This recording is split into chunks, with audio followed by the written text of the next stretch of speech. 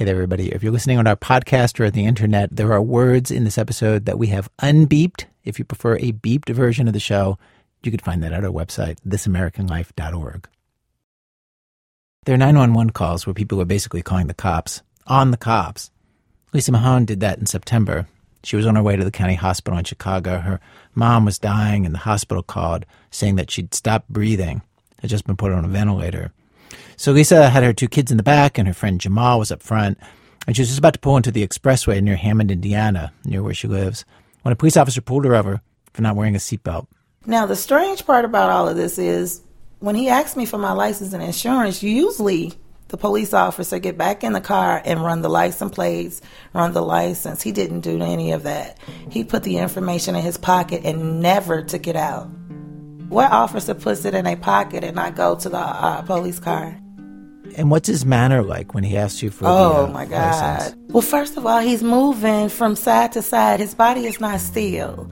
His eyes wasn't blinking. He was really acting kind of hyper. He wasn't acting professional. He wasn't acting like a police officer at all. Lisa had been in law enforcement herself. She'd been a corrections officer. Her dad taught criminal justice. She's got no problem with cops at all. But this one was acting so weird, she says she kept her window up. The officer, Lieutenant Patrick Vicari, didn't return our calls. According to Lisa, and to a statement issued by the Hammond police, Lieutenant Vicari next asked for Jamal's ID. Jamal was sitting in the passenger seat, and Lisa says wearing his seatbelt, so it's not clear why this was necessary. Jamal didn't have his ID. According to the police statement, Jamal moved his hand below where the officer could see, and the officer started fearing for his own safety. The second officer arrived. The interaction got weird enough that Lisa turned to her 14-year-old in the back seat and asked him to do what people do these days in this situation. Jojo, get your phone out and video to take I'm already doing it. The officers asked Jamal to get out of the car. Jamal didn't want to get out. And through the window, he asked for what he called a white shirt, a supervisor. Y'all got a white shirt? Look at my shoulder, dumbass. I got the bars. I got the bars. He is the supervisor. From the police perspective, Jamal is not complying. Jamal starts looking for a ticket that he'd gotten that could prove who he is. He reaches into his book bag. As soon as he went inside the bag, that's when the two officers pulled the gun out. I got my kids in the car. You drawing your weapon. It continues like this. Lisa starts to feel like these cops are not acting the way cops should. Let's get some adults here. There must be somebody above these people. And she calls 911. Hammond 911. Look, the police just pulled a gun on me. I'm sitting in my car. And then he's asking me to open the door. I am scared. The officer pulled a gun on me. I'm sitting in my car. They asked me to open the door. I'm scared, she says. Calm down. If they're pulling out a gun, are you opening? Are you following the officer's orders?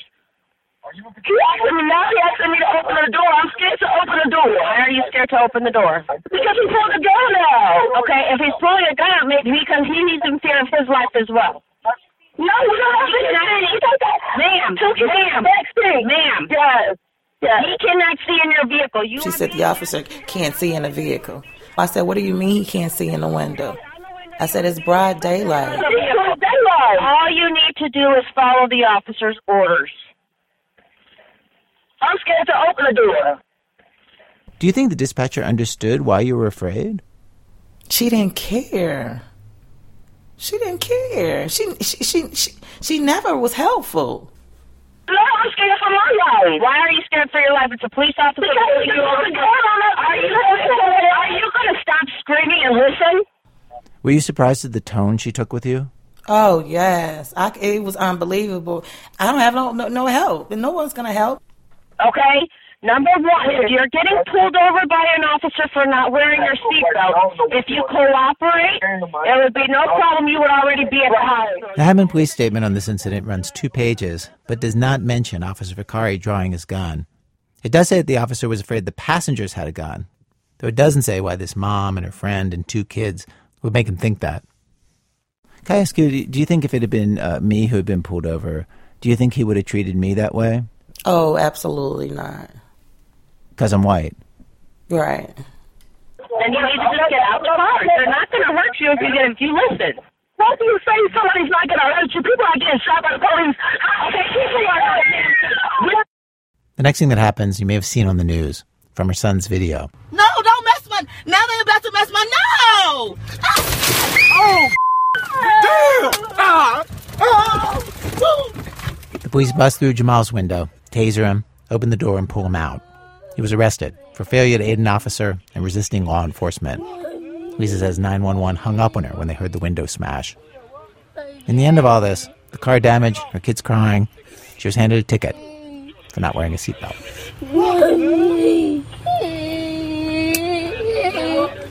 People in our country do not agree on what to make of a story like this.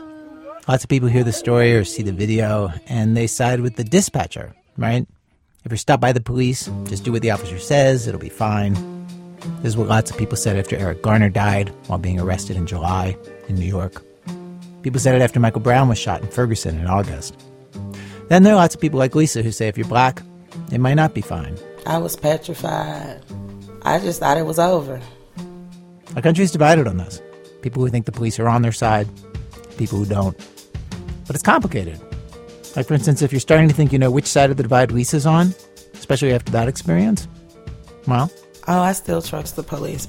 So I don't have anything against the police officers. They deserve all the respect in the world. The other day, it was a police officer on the side of the road with his blinkers on. I pulled over and asked him if he was okay. It was just this one officer, she says. He was the problem. She's now suing the city of Hammond over the incident and has learned this officer was named in 3 other lawsuits for using excessive force, and all 3 the city settled. For so long now, there's been this conversation or debate, I don't know what you want to call this, about policing and race and people being targeted. And whenever it comes up, it seems to split very quickly into a kind of my side versus your side sort of thing. In these last few months, we've been talking about this stuff amongst ourselves here in the radio show staff and researching and reporting in different parts of the country. And we have found some things that surprised us about policing and how complicated and difficult it is, and about how hard it is to sort out the part that race and racism play in all kinds of incidents. And we found ways that racism seems undeniable. Anyway, we've discovered things that made us see some of this differently, and we want to share that with you. This week and next, we have found so much of this we actually couldn't fit it into one episode. So from WBEZ Chicago, it's This American Life. I'm Ira Glass. Stay with us.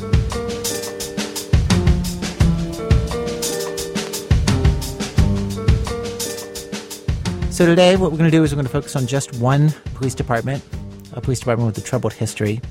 And we're going to tell the story of the chief who is trying to change that and why it is so hard to change certain things. Brian Reed tells the story. When Chief Ed Flynn took over the Milwaukee Police Department in 2008, he was coming into one of the most segregated cities in America, a city that sends enormous numbers of black men to prison. Wisconsin sends the highest percentage of black men to prison of any state in the country, and in Milwaukee that means more than half of black men in their 30s and early 40s have been to prison.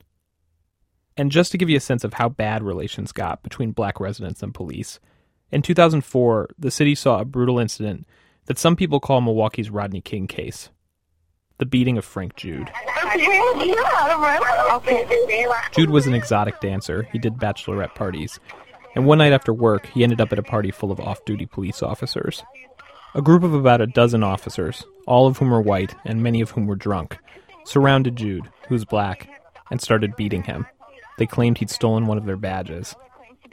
Just like in the incident you heard about at the beginning of the show, one of the women who'd brought Frank Jude to the party decided to call 911 on the cops as they handcuffed Jude, cut his clothes off, and essentially tortured him, kicked him repeatedly, bent his fingers back, shoved a pen in his ears, causing them to bleed.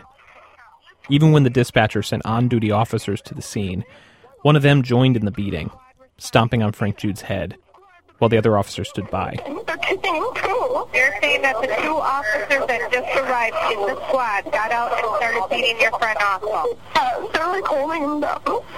They're being...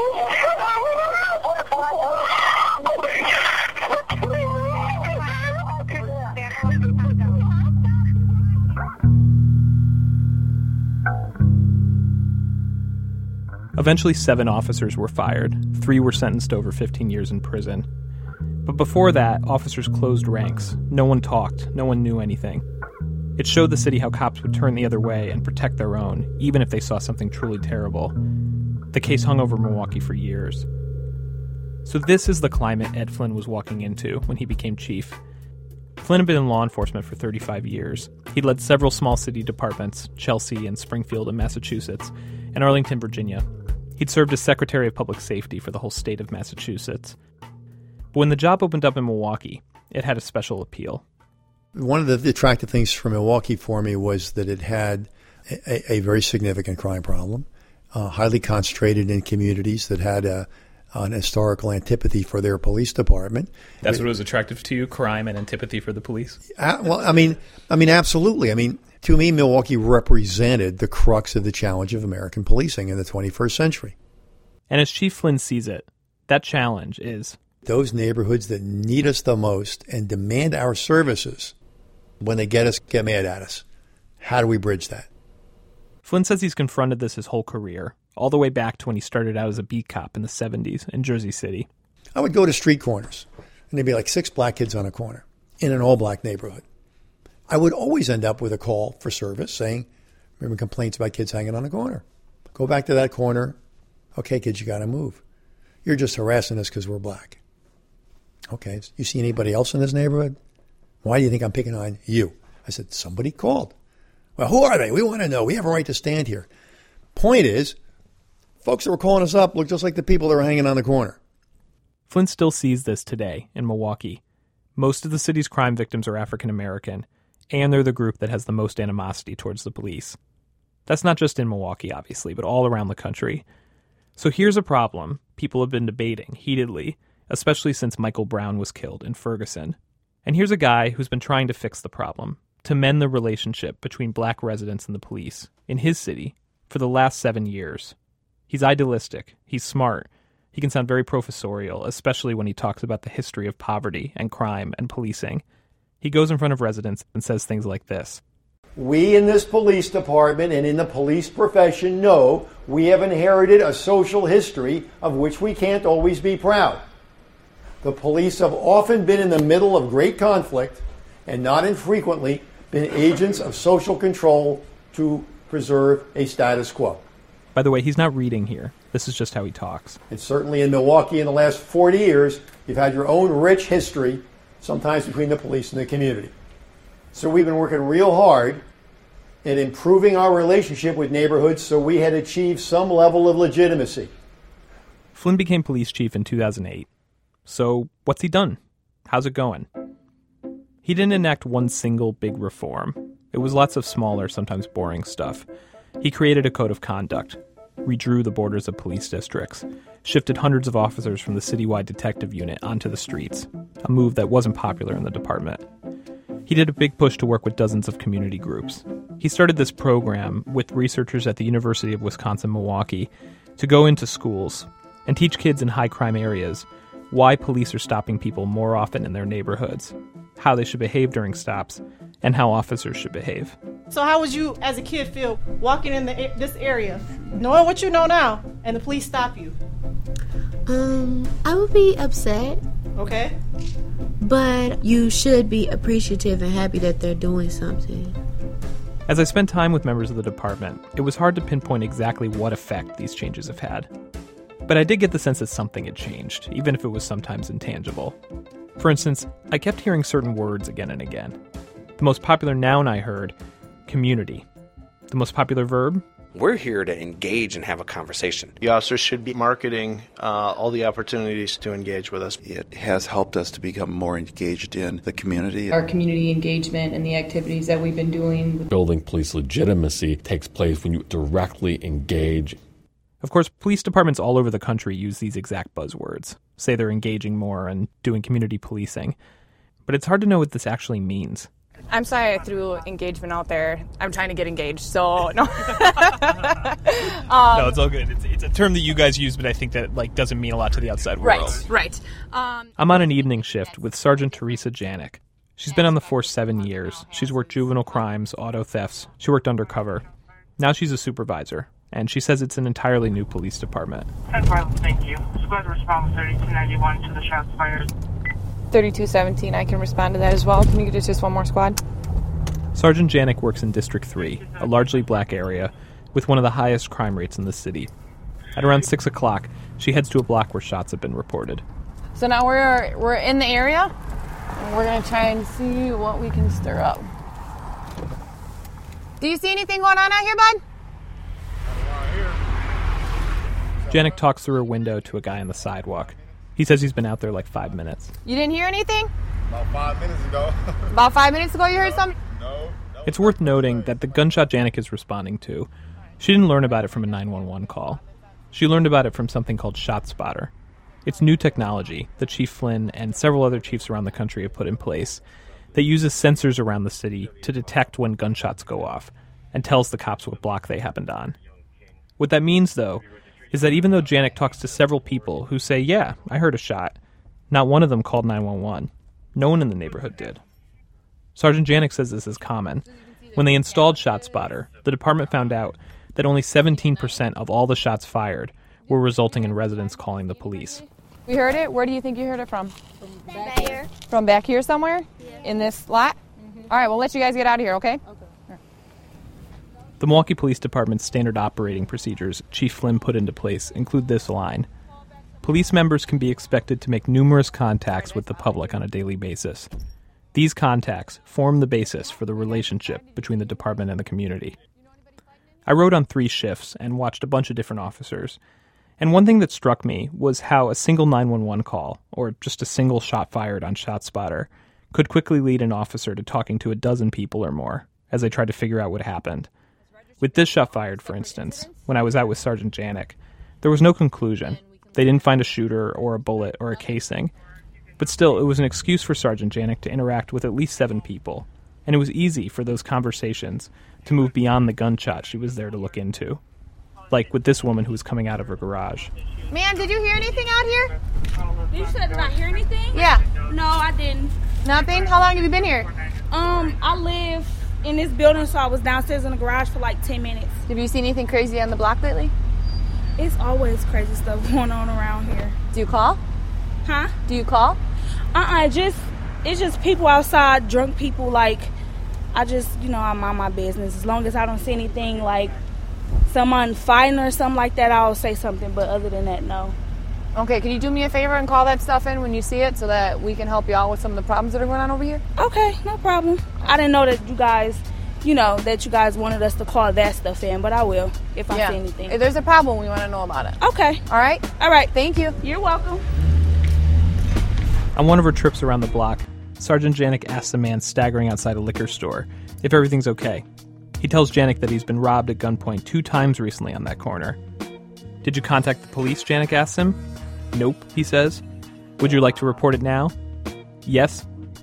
She gets 2 officers to come take the report for him. So that was engagement. We just saw engagement. I hate, now that you say that, we say it all the time. No, it's fine, because I think we just... Now I'm noticing it. No. Like that, actually, I think I just finally saw what engagement was. Yeah. I know. Listening to residents and actually trying to help them, it didn't strike me as revolutionary either. But Assistant Chief James Harpole, who's been with the Milwaukee Police Department for nearly 30 years, told my producer Ben Calhoun and me about this one time, before Chief Flynn, but not that long ago, when he went with an officer to a neighborhood meeting. And a number of concerns were brought to our attention, and he was writing them all down in his book, and we left the meeting, and I said, okay, so now what's the next step? He said, well, nothing. He said, I just keep these in my book, and if it ever comes up again, I can say, yeah, we were aware of it. I'm like, okay, that's not going to cut it for me. I said, these people expect that something's going to happen here. We can't just write it down and drive away and say we're done. We got to do something. Did you say that to him at the moment? And I did. And what did he say back to you? He seemed shocked. He's like, well, that's just the way we've always done it. The cop Harpole's talking about, his whole job was to coordinate with residents. His title was Community Liaison Officer. Contrast that with what I saw at a daily briefing in District 3. So much of it was cops discussing intel from residents and taking it seriously. They updated the captain about a meeting they'd held with people who lived near the site of a recent homicide, who'd helped them identify 17 nuisance properties where criminal activity might be going on. They read aloud from emails a guy sent them with the license plates of cars he saw picking up suspected prostitutes. And one more update. If someone can help Dave from the bakery get in touch with Gorman Properties regarding some windows at 40th and Cherry. They're broken? Yep. Okay. In case you didn't get that, this is literal broken window policing. They're going to get a landlord to replace some busted glass.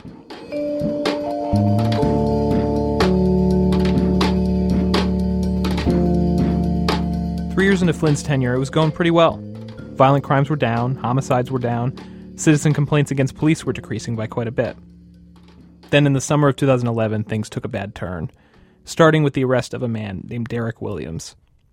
One night in July, officers responded to the scene of a robbery and found Williams. He was 22 years old, black.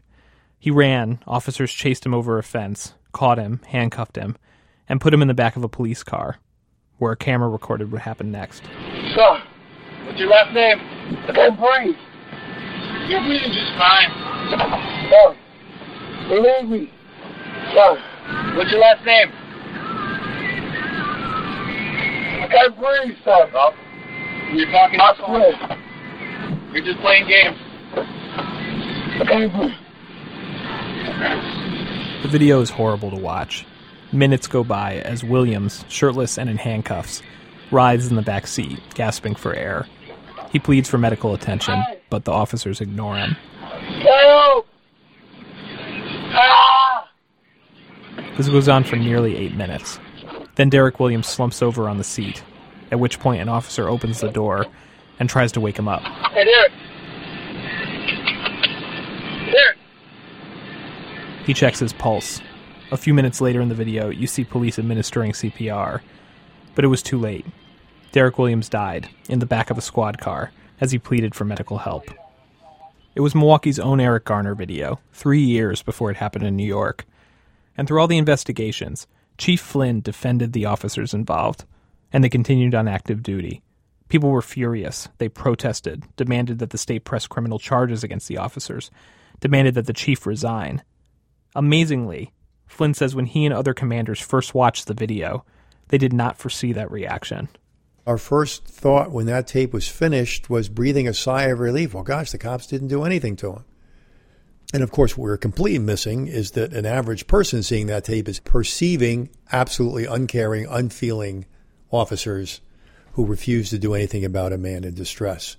And we missed it. Flynn says part of the disconnect stemmed from the fact that the video camera was infrared, so people watching it after the fact could see Derek Williams in a way the officers couldn't in the moment because it was dark. But the biggest problem, he says, is that he took for granted that the public would understand his reasoning for not disciplining the officers. You know, in hindsight, one recognizes it's difficult to explain the universe of police officers in crisis situations in how often an average officer encounters an arrested suspect who doesn't want to go to jail and wants to go to the hospital. That specific scenario happens a lot? Exactly. I can't breathe. I have something wrong with me. I have a pain. And after a while, it becomes just part of the noise of making an arrest. And officers get a little inured to it. Now, that's not something the public wants to hear the police chief try to explain when a young man just dropped dead in the back of a car. And so, you know, the lesson that was clear to us is if you say you can't breathe, okay, we're calling an ambulance. You changed the policy. We changed the policy. We made it mandatory. We probably tripled the number of ambulance runs for people under arrest going to jail. But we removed the officer's need to make a judgment. I think part of what upset people so much about that, and you know what's upsetting to watch about it, I think it made people wonder why a policy is needed to have officers respond that way. You know, you look at this and it's kind of like, wouldn't it be basic human decency to respond to someone who's in distress like that or asking for help like that? And I wonder if you think that incident points to some kind of lack of empathy. Cops start out empathetic or they wouldn't be doing this in the first place. All right? I mean, you come to a police academy graduation, you talk to officers in training. They're dying to get out there and help people. But as the social net has frayed, cops are spending enormous amounts of time with the social problems that society's taken a walk on.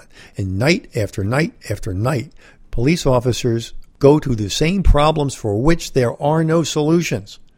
You know, the people that are police officers are regular people, just like you. And they have faced the same kind of long-term stresses on their equilibrium that anybody who is deployed year after year after year to Iraq and Afghanistan experiences. Happens more rapidly in a war zone, obviously, but the same dynamics are working on America's police officers every day in the streets of our cities. And they do harden themselves. They have to. One thing Flynn says he's doing to try to rebuild empathy, he's trying to get cops on foot patrols, at least an hour a shift, so they can have friendly interactions with people who aren't in bad situations. Assistant Chief James Harple says cynicism is especially dangerous to cops on third shift, from midnight to 8 a.m. He worked that shift for 4 years, and he remembers the moment he realized he'd become jaded. It was when he got switched to second shift in the afternoons. My first day working second shift was an eye-opening experience for me. I'm driving down the street in the very same neighborhood I patrolled on third shift, and I see families, people pushing their babies, people waving at us as we were driving down the street. It shocked me. I was in shock. I had not experienced that. I realized at that very moment that the area that I was patrolling had a overwhelming majority of hardworking, outstanding individuals who wanted to have safe neighborhoods. That hadn't occurred to you before, for real? Because I didn't deal with people like that. Before you even made it out of the station house, the dispatcher was sending you to the first fight, and everybody, was drunk and blood everywhere. And so, no, it hadn't. You begin to think, is there anybody that's, not like this? Harple says working second shift completely changed his mindset for dealing with people on the job. I asked Chief Flynn if they ever change people's shifts with this in mind, rotate cops to give them different perspectives on a neighborhood, and he said they can't because the union contract doesn't allow them to. I told him it seemed like from Harple's story there might be value in it. He said, yeah, there'd be value in renegotiating the contract too.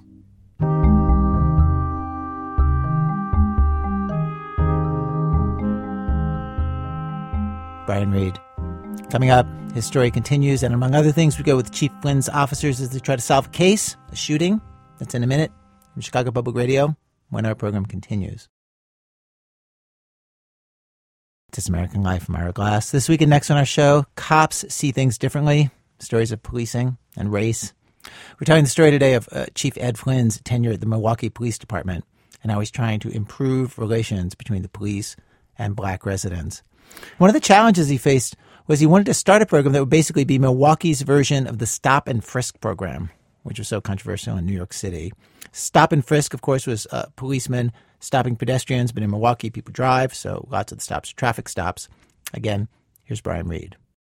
When Chief Flynn looked at the data for Milwaukee, he saw that when officers pulled over people in high-crime areas more frequently for minor violations like having a taillight out or running a stop sign, car thefts went down. Flynn believed more stops would mean fewer crimes. So he wanted to do more stops, but somehow without angering people or alienating them. I also wanted to make sure we didn't accidentally enact a poor person's tax.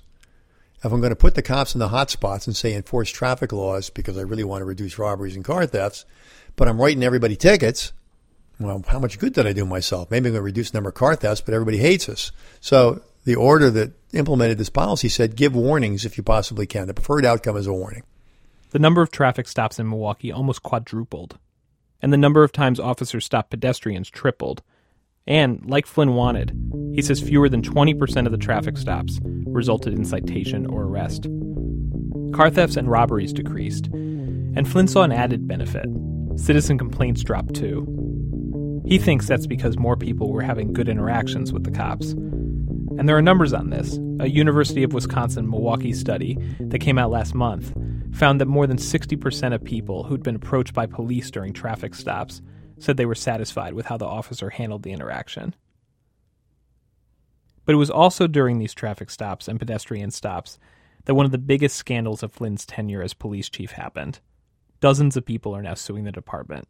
One of them is Brandon Graham. Brandon's 25 years old. He says he started getting stopped back sometime in 2011, about 3 years into Flynn's push to increase stops.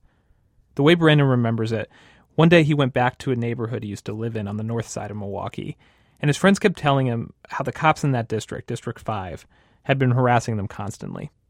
I didn't really take it serious what they were saying. I'm thinking like, you guys were doing something wrong to be stopped by the police. Like, if there's no police officer that's going to waste their time in Milwaukee, Wisconsin, where there's a lot of crime, to stop you for walking down the street. Brandon's naivete lasted for all of 2 hours.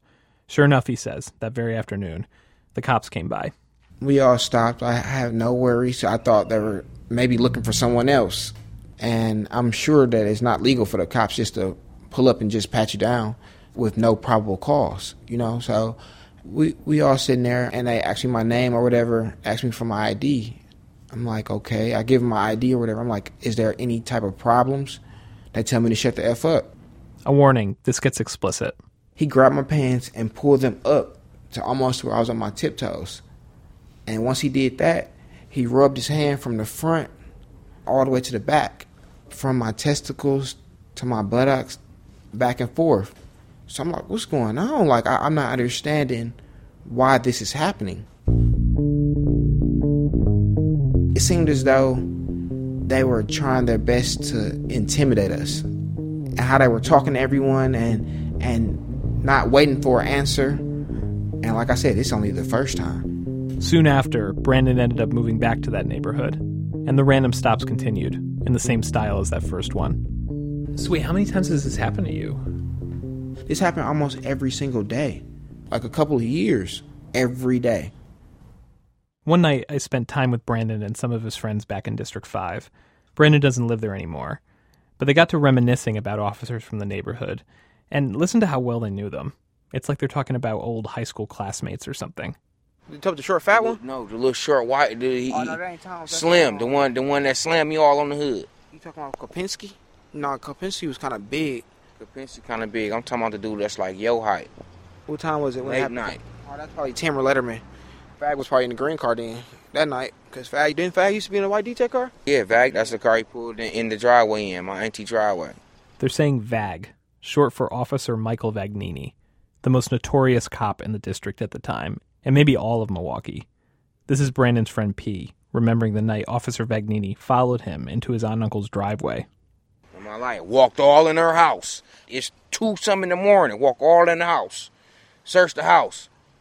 Walk in my uncle's room, he just getting out the shower, butt-ass naked. Oh, yeah, man, put some clothes on. Fuck out of here, nigga. This ain't your motherfucking house. When did you get the fuck out? And my uncle snapped on my life. He said, do you got a search warrant? He said, let me put my clothes on. Let me call your sergeant and see if this okay. It was this officer, Michael Vagnini, who Brandon says was responsible for the worst night of his life. He and some friends were in the car, and a group of officers pulled them over. In court documents, the police say it was because they ran a stop sign and were missing a side mirror. They asked Brandon and his friend to get out of the car. One officer pat Brandon down, then another. Again, Brandon's description is graphic. Vagnini then was saying, like, I'm not a rookie, and then searched me. He stuck his hands in my boxers from the back first, around my rectum area, and then reached around the front and kind of like moved around my testicles. And the whole time, I'm having to hold my hands up, and every time I drop my hands, he'll threaten me, you know, like, if you drop your hands anymore, I'll kick you in the forehead. The whole time I'm begging, please, Vag, you touching my ass, you're touching my ass, like, you have your fingers around my butthole, like you scratching me, you're lifting my testicles. It brought tears to my eyes because, like, what can I do about this? Like, when is it gonna stop? And the other officers are standing right there. Brandon says Officer Vagnini then pulled out a knife and cut open the waistband of his pants, where Brandon had 2 bags of cocaine. The officers arrested Brandon. He pled guilty to a misdemeanor possession charge. In the criminal complaint, the police say that Brandon consented to a search of his person. There's no description of the search. Almost a year later, in 2012, Chief Flynn and the district attorney announced that they were investigating a pattern of complaints from the previous couple of years about illegal searches, including illegal strip searches and cavity searches. Flynn asked any residents with information or complaints to call internal affairs. 3 officers eventually pled no contest to being party to the illegal searches and were given community service. 1 went to jail for 20 days. Officer Vagnini pled no contest to 4 counts of illegal cavity searches and misconduct in public office. He was sentenced to a little more than 2 years in prison. For his sentencing, dozens of police officers wrote letters supporting him, saying his only crime was overzealousness in keeping the community safe from criminals. They called him exemplary, one of the best cops in the city, the kind of officer they wanted to be. But Vagnini's trial wasn't the end of it. About 60 people are now suing the department, claiming they were also illegally searched. They name at least 40 officers and allege that supervisors looked the other way or ignored complaints. Jonathan Safran, a Milwaukee civil rights attorney who represented Frank Jude, told me he'd been getting calls complaining about illegal searches for years before the chief announced his investigation. Even though he believed many of them and started to notice patterns involving specific officers, he couldn't prove the claims. Safran says a man who contacted him 10 years ago about an illegal search called him recently and said, "I told you so." Safran says some of the people who reported this behavior to him are still in prison because of the searches they say were illegal.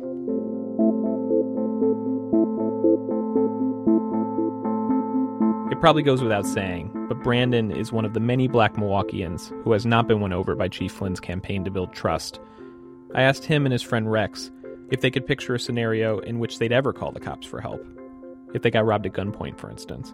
You asked, are we going to call the police? Yeah. No. You going to call the police, Rex? Hell no. Hell motherfucker no. Call the police? Chief Flynn told me when he learned about the illegal searches and the cavity searches, he was furious and disappointed. He says this was a small, isolated group of officers who slipped into a game of getting the, quote, bad guys at all costs. But he also says he's skeptical of the people coming forward now, claiming they were illegally searched and suing because of it. He called the lawsuits a cottage industry.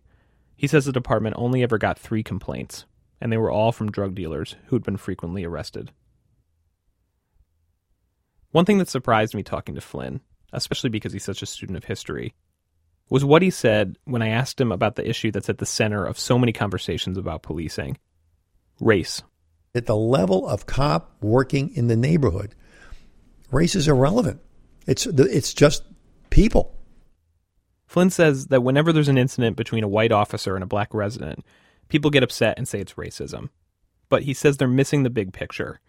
So, for instance, in 2011, the Milwaukee Journal-Sentinel did a story where a data reporter looked at police records and found that black drivers in the city were 7 times more likely than white drivers to be stopped by police. In response, Flynn did a whole presentation for residents with maps and crime numbers, where he told them the same thing he told me, that the disparity isn't because of officers' bias against black residents. It's just that the majority of crimes happen in neighborhoods that are overwhelmingly African American. And people come and say, we're shocked to find out the police are intervening so much in this neighborhood. What? What? Of course our interventions are going to generate disparities.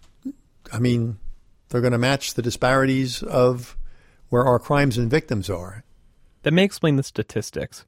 But what I wanted to know was, doesn't race play a role in those interventions?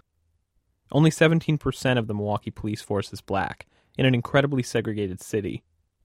I told Flynn there's evidence that race can influence the way cops deal with black residents. Some of this we're going to talk about more in next week's show. There's research about people's implicit biases, subconscious racism that can affect officers' decisions.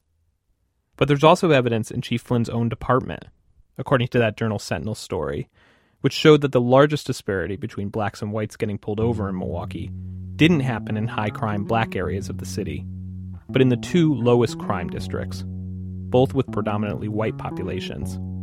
The paper also found that once black drivers were pulled over, they were twice as likely as white drivers to have police search their cars, even though that didn't lead to finding more drugs or weapons. Flynn eventually said he's not trying to say race plays no role in policing. But what I am trying to say is that it does not play the role people think it does. The average reality of police working in the same neighborhoods every day or every night, any biases you build up tend to be based on a collection of experiences you've had based on the neighborhood in which you're working.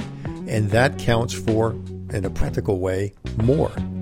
I left this conversation not feeling like the chief was denying a reality because it was uncomfortable for him to admit it. More like he honestly didn't see reality the way many other people do, and the way I expected him to.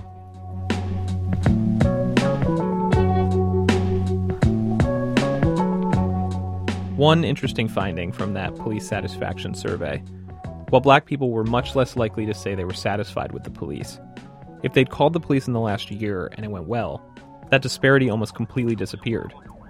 If the resident initiated the contact, not the police, One positive experience could make a difference. I just want to pick it up a little bit here because one of the calls indicating that female shooting at her neighbor, so if that's the case, somebody gets shot. 5141, caller Stacy was arguing with their neighbor about parking spots. I'm in a squad car with Officer Richard Gordy, speeding towards people who say their neighbor fired a gun at them. I'm going to tell you the story of the whole investigation of this potential shooting, because first of all, it's just a good whodunit. And more important, it's black residents who called the police for help, which, according to the survey at least, means if it goes well, could totally change how the callers feel about the police.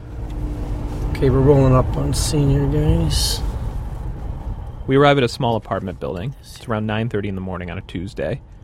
Officer Gordy drives by the small parking area in the back to see if there are any bullet casings. There aren't. He and another officer go inside the building and talk to people in there, but no one says they heard anything. And there's nothing coming up on ShotSpotter. So Officer Gordy sits in his squad car, contemplating his next move, until suddenly a green car pulls up right behind us, and some people get out. 750. Oh, shit. Did you copy the update? What's going on? It's a young couple. Well, this morning, the lady downstairs, her car was parked behind our car, and we had them to move their car so we can get out the driveway.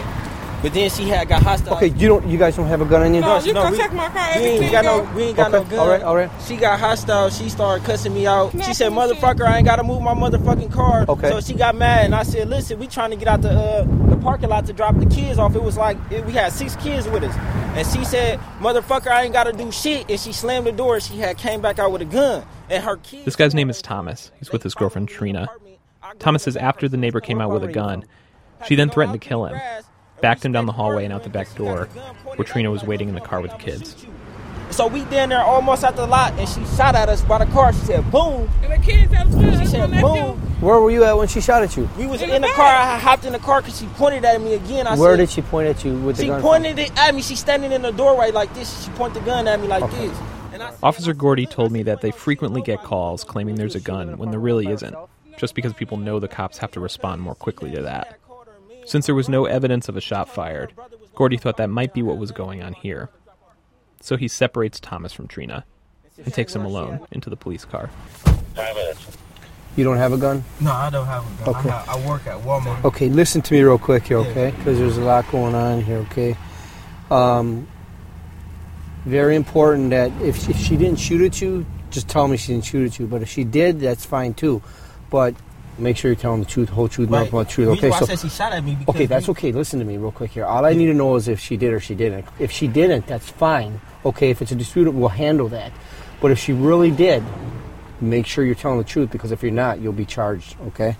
So, did she or did she not? Because I'm getting ready to... I can't say she... If she shot directly at us, I'd have been hit. But no, was a gunshot? Was a gun fired? The gun was fired. Look at this. Can I show you something here? You know what ShotSpotter is? This detects gunshots, okay? I got no gunshots here. That's why I'm asking you. This is technology. This is satellite technology, okay? Shots fired. There's nothing here. That's why I'm asking you. The thing Gordy's not telling Thomas is that he doesn't think ShotSpotter covers the block we're on. But he doesn't tell him that because even though Thomas is the one who wanted the cops' help and says he was the victim, Gordy's trying to figure out if he's lying. He's approaching Thomas as a potential victim and a potential suspect. And it gets to Thomas. He starts to backtrack a bit with his story. I don't know if it was bullets in the gun. She pulled it and popped, you know? Did you hear a gunshot? Yes. Yes, I heard a gunshot. We was right there. She pointed the gun at me. She said, "Look, I'm going to kill you." Meanwhile, inside the building, other officers have found the alleged shooter, a woman named Sade. They didn't find Sade in her own apartment. She was in one down the hall.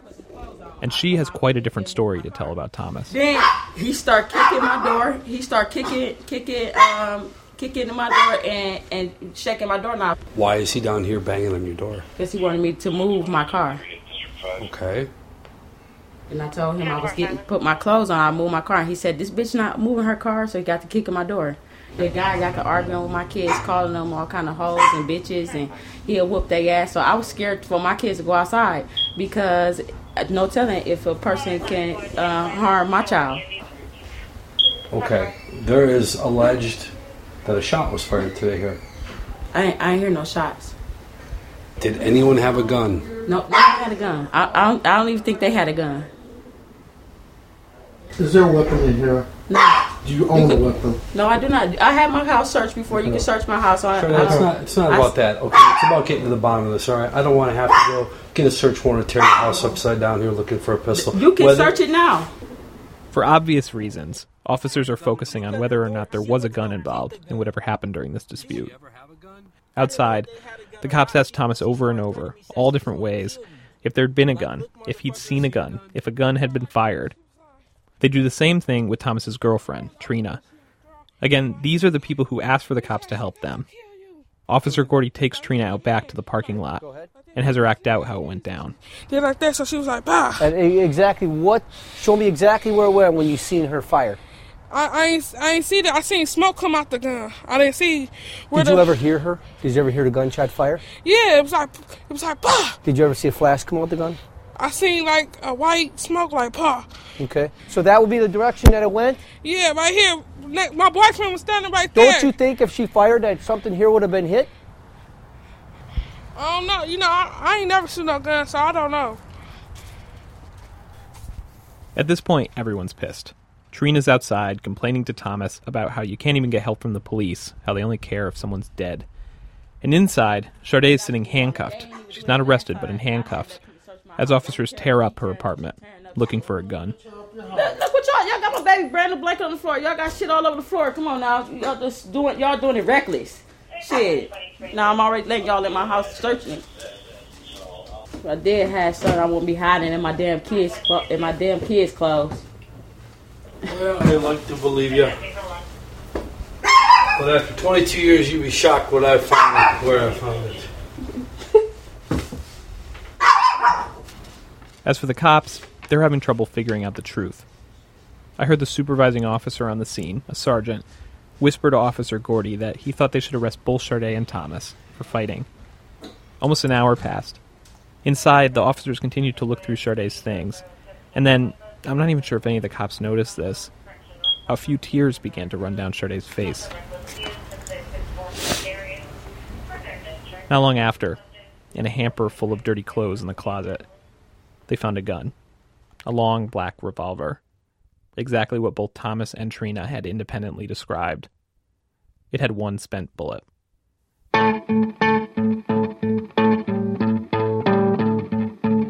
The cops arrested Sade for recklessly endangering safety by use of a firearm. Officer Gordy let her change out of her pajamas into warmer clothes, made sure her grandma was able to watch her kids, and then walked her out of the building in handcuffs. The kids are all taken care of and everything? It's okay that they're going to be with Grandma? Yeah. Are you crying?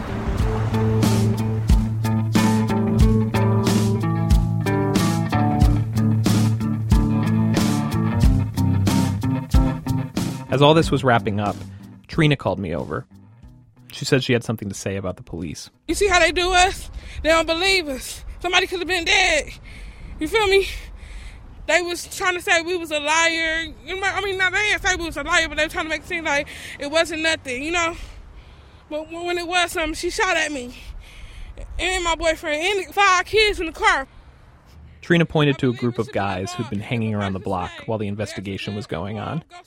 She told me they were Sade's people, cousins, and that Sade had threatened that they would go after Trina and her boyfriend. That's how people end up dead. When you call the police, you being a snitch, for real. And police gotta take cautions right then and there. If they don't, then when they leave, people get killed like that. You know what I'm saying? Right. Just for telling the police. Right. You were worried that they weren't going to. The police weren't going to believe you. They weren't going to find a gun. And they was going to leave, and I was going to be here by myself, and they was going to start some more stuff up. I mean, it seemed like it worked out, though. Yeah, it did. Like, they just really weren't believing us until they really found the gun, you see? But that's just history anyways. These white folks, you know, they judge you on how you look. Cops need to be skeptical during investigations. It's built into their jobs. They aren't supposed to fully trust the person they're talking to. But of course, the person they're talking to can feel that. Trina and Thomas did. And it's upsetting if you've just been shot at, to have the police come and interrogate you like you're the criminal. And on top of that, there's the history. All the times the cops haven't treated people fairly, or worse. that's always there, casting a shadow over every interaction. The cops feel like they're just doing their job the way they always do. But for Trina, it's hard not to wonder if the cops would be treating her this way if she was white.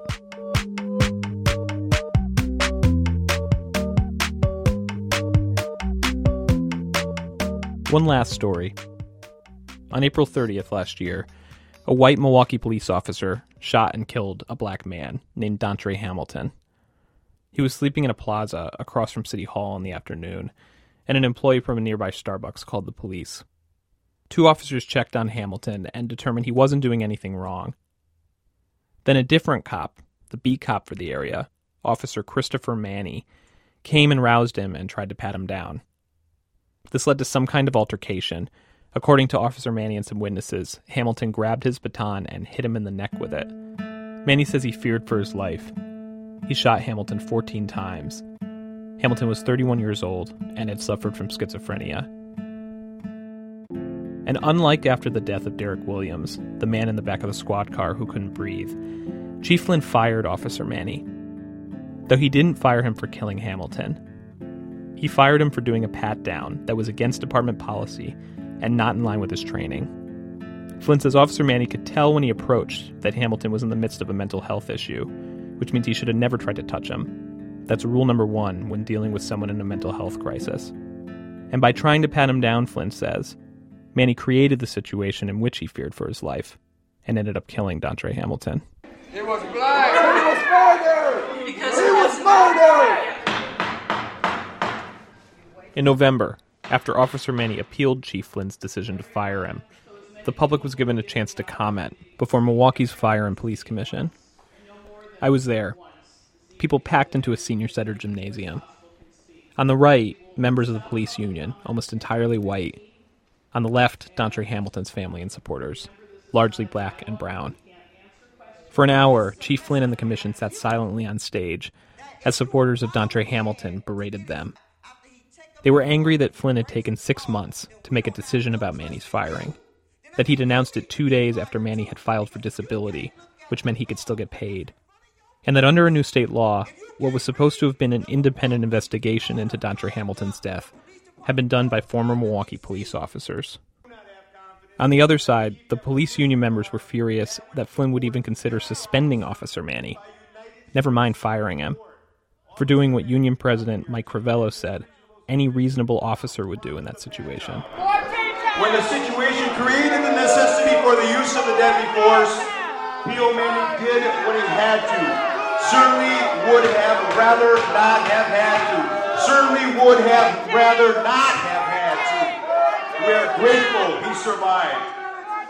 I am 100% confident that a certain peace can be born of tragedy. We are saddened by the loss of Mr. Hamilton. We have compassion for the family. I have prayed for peace for the Hamilton family. Let the police digging people behind. There was one thing both sides could agree on. They both wanted Chief Flynn gone. Dontre Hamilton supporters had issued a demand for his resignation, and the union had recently held a no-confidence vote, where 99% of the cops who showed up had voted against the chief. At one point during the public comments, Chief Flynn began to look down at his lap. He was checking his phone. People shouted at him, saying how dare he, saying he was being insensitive. After the meeting, in the lobby of the senior center, as Flynn was on his way out, he addressed it with a scrum of reporters. Well, I was on my phone, and yes, that's true. I was following developments with a 5-year-old little girl sitting on her dad's lap who just got shot in the head by a drive-by shooting. And if some of the people here gave a good goddamn about the victimization of people in this community by crime, I'd take some of their invective more seriously. The greatest racial disparity in the city of Milwaukee is getting shot and killed. Hello. 80% of my homicide victims every year are African American. 80% of our aggravated assault victims are African American. 80% of our shooting victims who survived their shooting are African American. Now, they know all about the last 3 people that have been killed by the Milwaukee Police Department over the course of the last several years. There's not one of them can name one of the last 3 homicide victims we've had in this city. Now, there's room for everybody to participate in fixing this police department, and I'm not pretending we're without sin. But this community's at risk, all right. And it's not because men and women in blue risk their lives protecting it. It's at risk because we have large numbers of high-capacity, quality firearms in the hands of remorseless criminals who don't care who they shoot. Now, I'm leaving here to go to that scene. And I take it personally, okay? We're going up there, and there's a bunch of cops processing a scene of a dead kid. They're the ones that are going to take the risks of their lives to try to clean this thing up. All right? We're responsible for the things we get wrong, and we take action. We've arrested cops, we've fired cops, and so on. But when you start getting yelled at for reading the updates of the kid that gets shot, yeah, you take it personal, okay? Now, no offense, but I'm going up there now.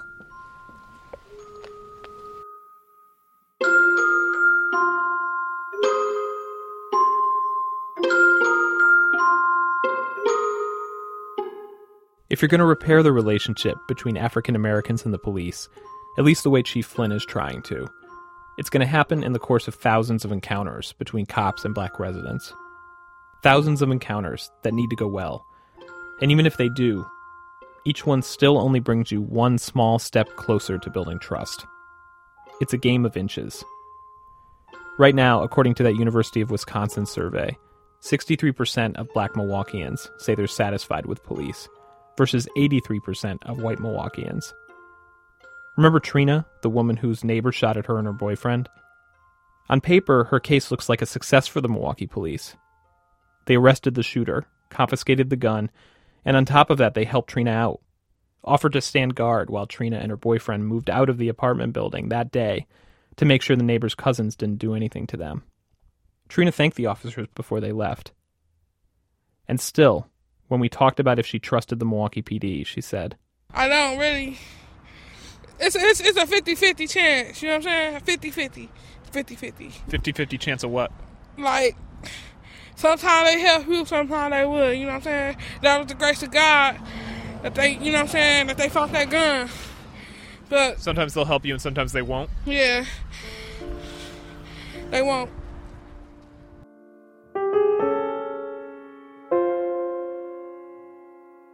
Trina's not the only black Milwaukeean who said something like this to me. I asked one woman what she thought of the Milwaukee PD, and she put it like this: you just don't know what to expect. That stayed with me. She wasn't saying all cops are racist or the whole force is corrupt. She was saying something much more measured, that the police are unpredictable. Which means, at least this woman felt, that when you have an interaction with a cop, you can never be sure what you're going to get.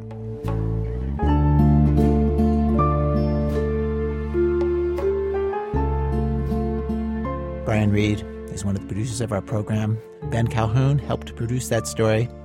Next week, some cities where policing is so different from Milwaukee in the second week of our series. I think I'm right. You think I'm wrong. And that's the reason why we just can't get along, but no more. We don't see eye to eye no more. The program is produced today by Brian Reed with Sean Cole, Stephanie Fu, Hannah Jaffe-Walt, Nikki Meek, Jonathan Menjivar, Robin Semi, and Alyssa Shipp, and Nancy Updike. Our senior producer is Julie Snyder. Editing by Joe Lovell. Production help from Simon Adler. Seth Lind is our operations director. Emily Condon's our production manager. Elise Bergerson's our office manager. Adrian Mathowitz runs our website. Elna Baker scouts stories for our show. Research help from Michelle Harris, Christopher Switala, and Ben Anastas. Music help from Damian Gray from Rob Geddes. Special thanks today to LaToya Dennis and Ann Elise Hensel at member station WUWN, John Diedrich, Ben Poston, and the Milwaukee Journal Sentinel, Sam Walker, Dolores Jones-Brown, Solange Franklin, Bill Healy, Jason Britt, Mark Phillips, Dana Kurtz, and Michael Puente at WBEZ. Our website, thisamericanlife.org. This American Life is delivered to public radio stations by PRX, the Public Radio Exchange. Thanks, as always, to our program's co-founder, Mr. Troy Malatia. You know, he finally met a few of our listeners at a WBEZ event, and I don't know what he was thinking. They were very different from what he expected. I see families, people pushing their babies. It shocked me. I was in shock. I'm Ira Glass, back next week with part 2 of our series on policing and more stories of This American Life. I'm gonna have to let you go.